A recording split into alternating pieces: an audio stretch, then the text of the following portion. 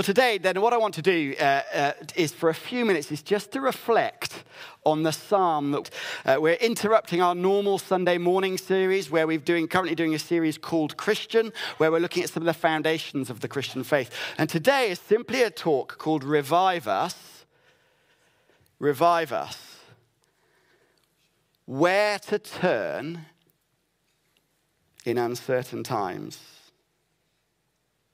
Have you ever been in a situation where you've got your phone out and you're supposed to be videoing something and it hasn't worked? Put your hands if you've done that. A few years ago, me and Noah were doing something really wonderful and I gave my mum the phone to video it. Sadly, I got a video of her knee. But anyway, one of the things that's going the rounds on social media at the moment, which is lovely, is when parents do a funny dance and they ask their little children to video it. But the parents deliberately, rather than videoing the parents doing the dance, set it so that the video captures the child's reaction to the parents' dance. But the child doesn't know this. They think they're videoing their mum or their dad. So the key question, though, is what do we do when we get our focus wrong? And we live in uncertain times in a changing world. And where do we focus? Where do we turn to? Because there's a danger of focusing on the wrong thing, as it were, getting the cameras of our lives focusing in the wrong direction.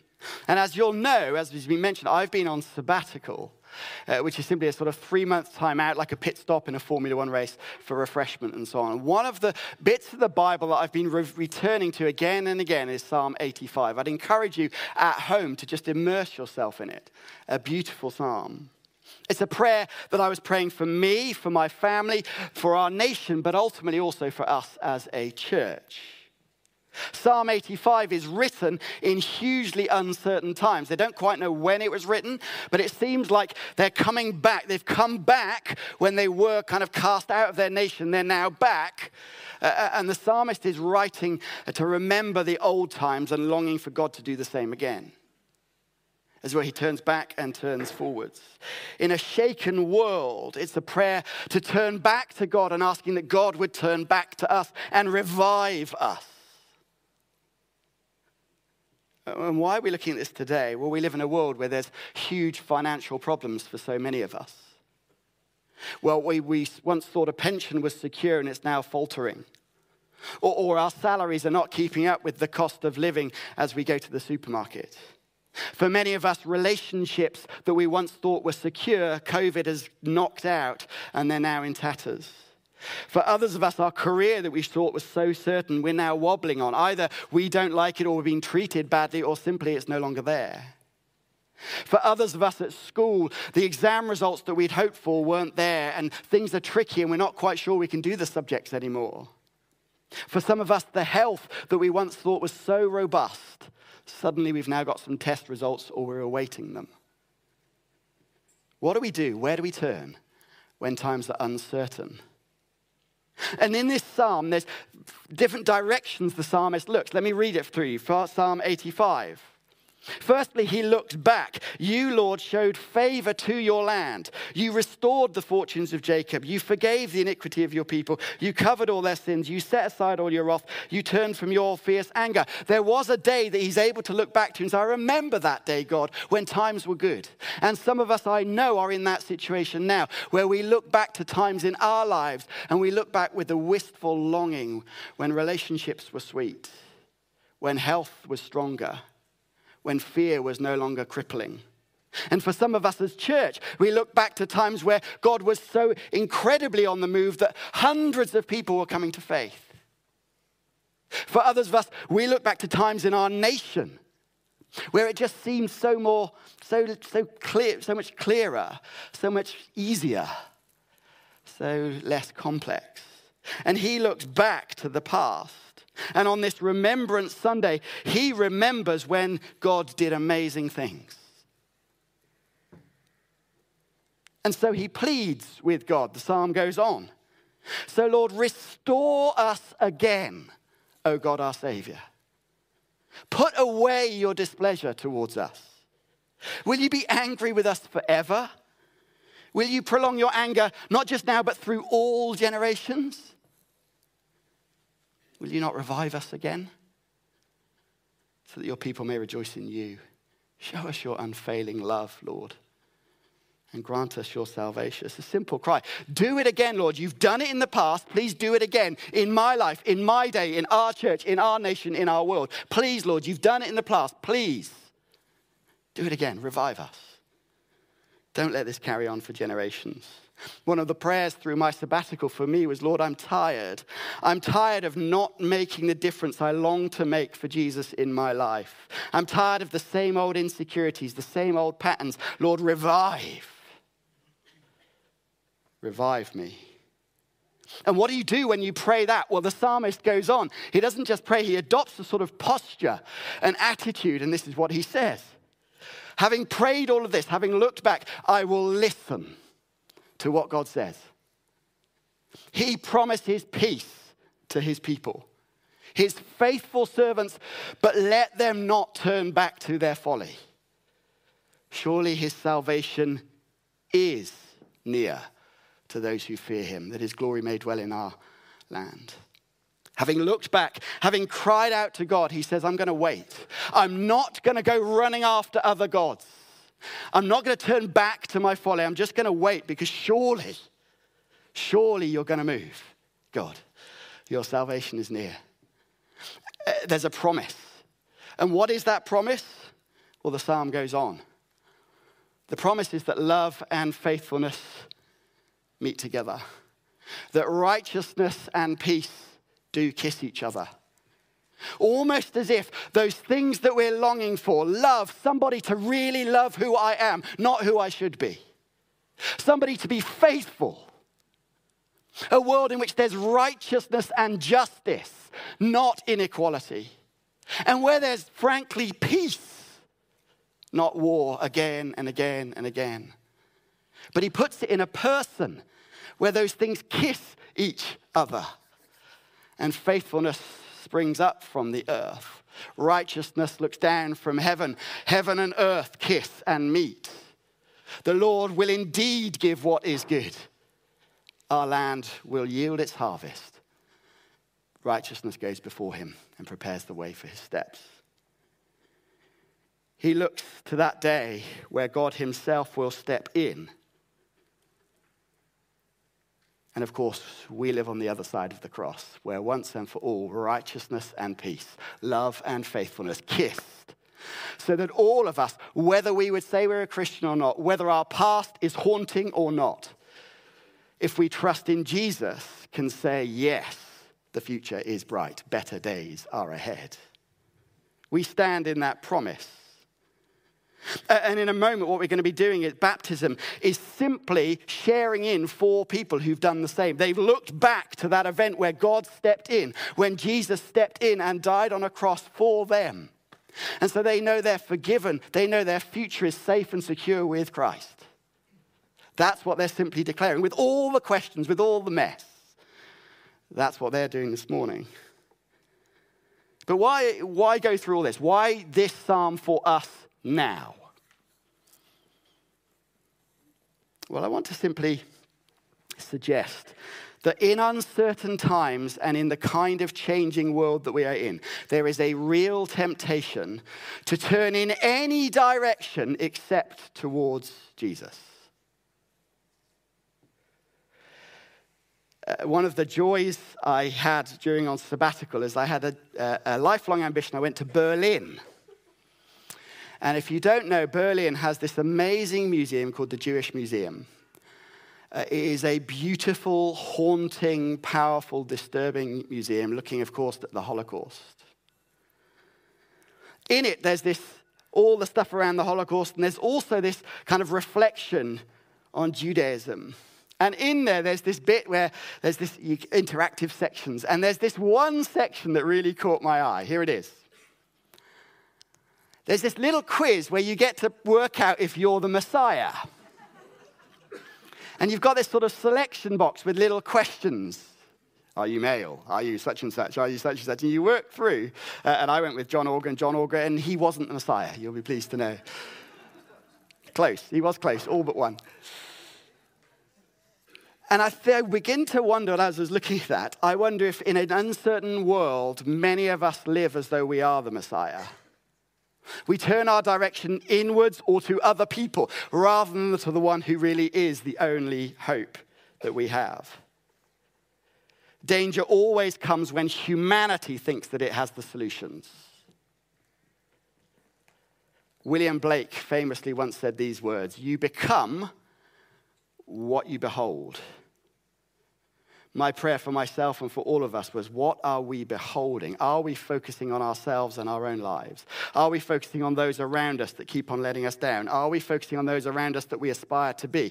Or are we focusing on the one who is the hope of all, Jesus? You become what you behold. And in this psalm, there's a key verse, verse 6. Here it is. Will you not revive us again so that your people may be successful? No. So that your people may do amazing things for God? No. So that the church will blossom? No. So that lives will be hunky-dory? No. So that your people may rejoice in you. The key to revival in our lives and the outworking of revival in our lives in our city is a rejoicing in the King. All about Jesus. And so, friends, in uncertain times, let's not get our cameras wrong. Let's be fixated on the author and perfecter of our faith. Let's keep our eyes, our affections, our journey towards Jesus. And what might that mean? I think 4 questions, 4 directions. Firstly, for us, I think it changes how we see our world. Can I say, friends, many of us who have lived in the Western world for quite a while presume a certain set of values and presume a certain trajectory that is around growth, freedom, and life getting better. Might I suggest the future may not look like the previous few decades? I saw an amazing picture the other day. Look at this map of the world. I don't know if you can see that, a map of the globe and a yellow circle. Did you know more people live inside that yellow circle than outside that yellow circle? And of course, rapidly growing. The values that many of us depend on may not be the values at the end of the 21st century for a whole host of reasons. Friends, the world needs Jesus, not westernization. Jesus is the hope of the world, not democracy. Jesus is the hope of the world, not our businesses that we're exporting all over the planet. Jesus is the hope of our world. Changes how we see the news. Changes how we pray. Secondly, not just for our world, but what about for our nation and city? 3 people this week have said to me versions of, everything's pretty broken in our country, isn't it? Just a neighbor literally walking past our house the other day, we were chatting about it, and he said, I don't like saying it, but everything's going to pot, isn't it? A friend of mine who I follow on Twitter, he said this, just been to Tesco for 1 bag of very ordinary groceries, onions, fish fingers, noodles, squash, no alcohol, no treats, all own economy brands, £43. I'm scared. How are we going to live? And friends, we look to the politicians or the leaders of our nation to be the hope. Can I humbly suggest, if the last few weeks have taught us anything, let alone our lifetimes, politicians are not the hope of our nation. Left or right, whatever way you choose, they're not the hope of our nation. Jesus is. The solution will not come from left or right. And it shocks me, as I was thinking on my sabbatical, how often I look at the news and it get caught up so emotionally with what's going on, rather than turning it to prayer. Lord Jesus, have mercy on our nation. Have mercy on our city, all the brokenness and the systems that are fractured in our city. Friends, the gods of our age are faltering. The health that we live for, the economy that we've invested in, the education we try and do, the careers we try and build, the relationships we invest in. In so many ways, they're faltering left, right, and center. Jesus is the only one that can carry us through, friends, the one who has beaten even death. And can I say to our young people here, thank you for all that you bring to the life of Riverside. You have much to teach us. We have much to learn. I was reading some stats this week that in the UK, less than 3% of under 18s engage with the Bible in any meaningful way, which is reading it more than once a week. But over 60% of under 18s are open to knowing more about the Bible. So for you guys that are here, we love you and we want the best for you. You are our teachers as well as us walking with you. And we want to be rock solid for you as you go forwards into the future, because you're the ones who can reach in that generation, that open generation. There'll be times you get it wrong, as we've heard in the stories, but we as a family, we are with you. We want to be the backbone so that you might stand faithfully clinging to Jesus. And might I say for us who are parents, I wonder if one of the greatest gifts we can try and give our children is the awareness that following Jesus is tricky and might make them unpopular.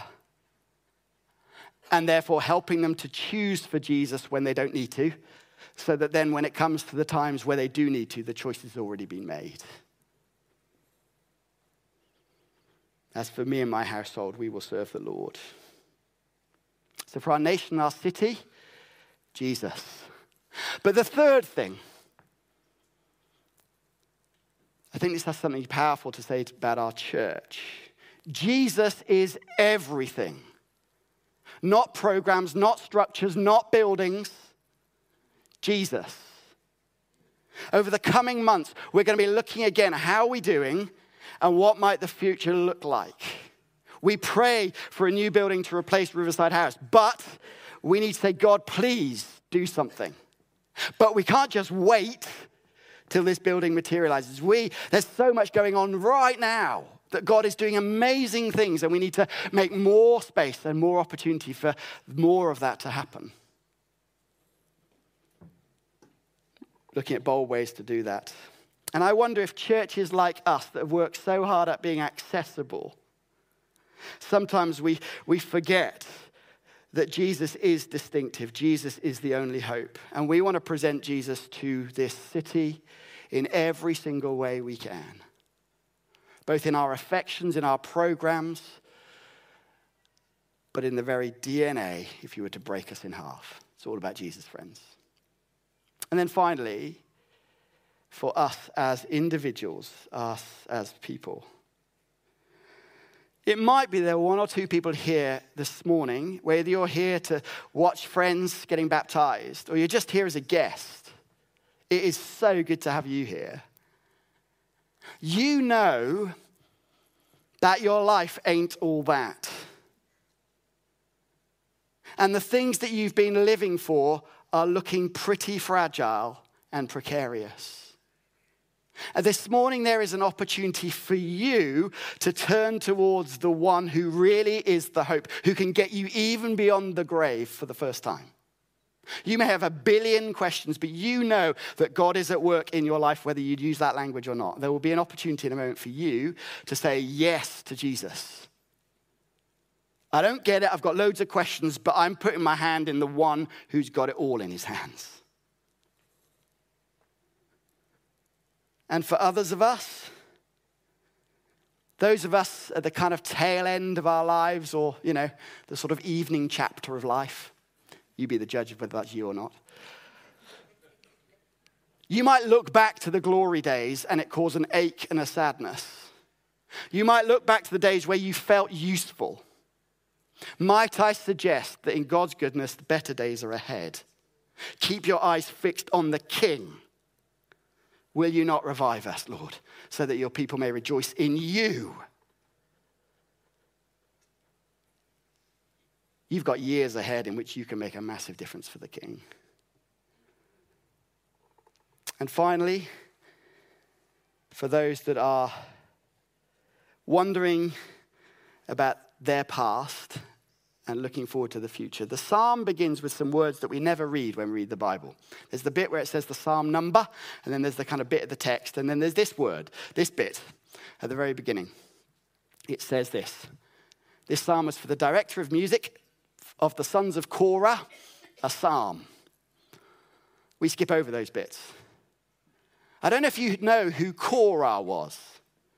Korah was one who basically led a rebellion against Moses. He tried to unseat God's anointed leader. And here you've got in the Bible his sons, generations after, leading worship in the temple.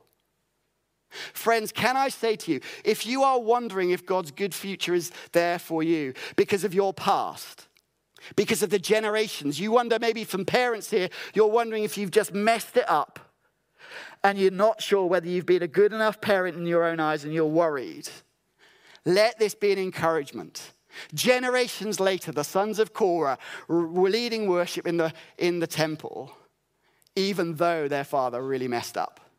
And for others of us, we know the generational story in our life is one in which we've inherited things from our parents that are not good. Things in our heads, in our hearts, in our outworked lived experience. And we think, I can't be free of that. Friends, you can be. Will you not revive us again so that your people will rejoice in you? Let's be a church stepping forward, not trusting in us, not focusing on our own abilities, but looking to the King above all kings.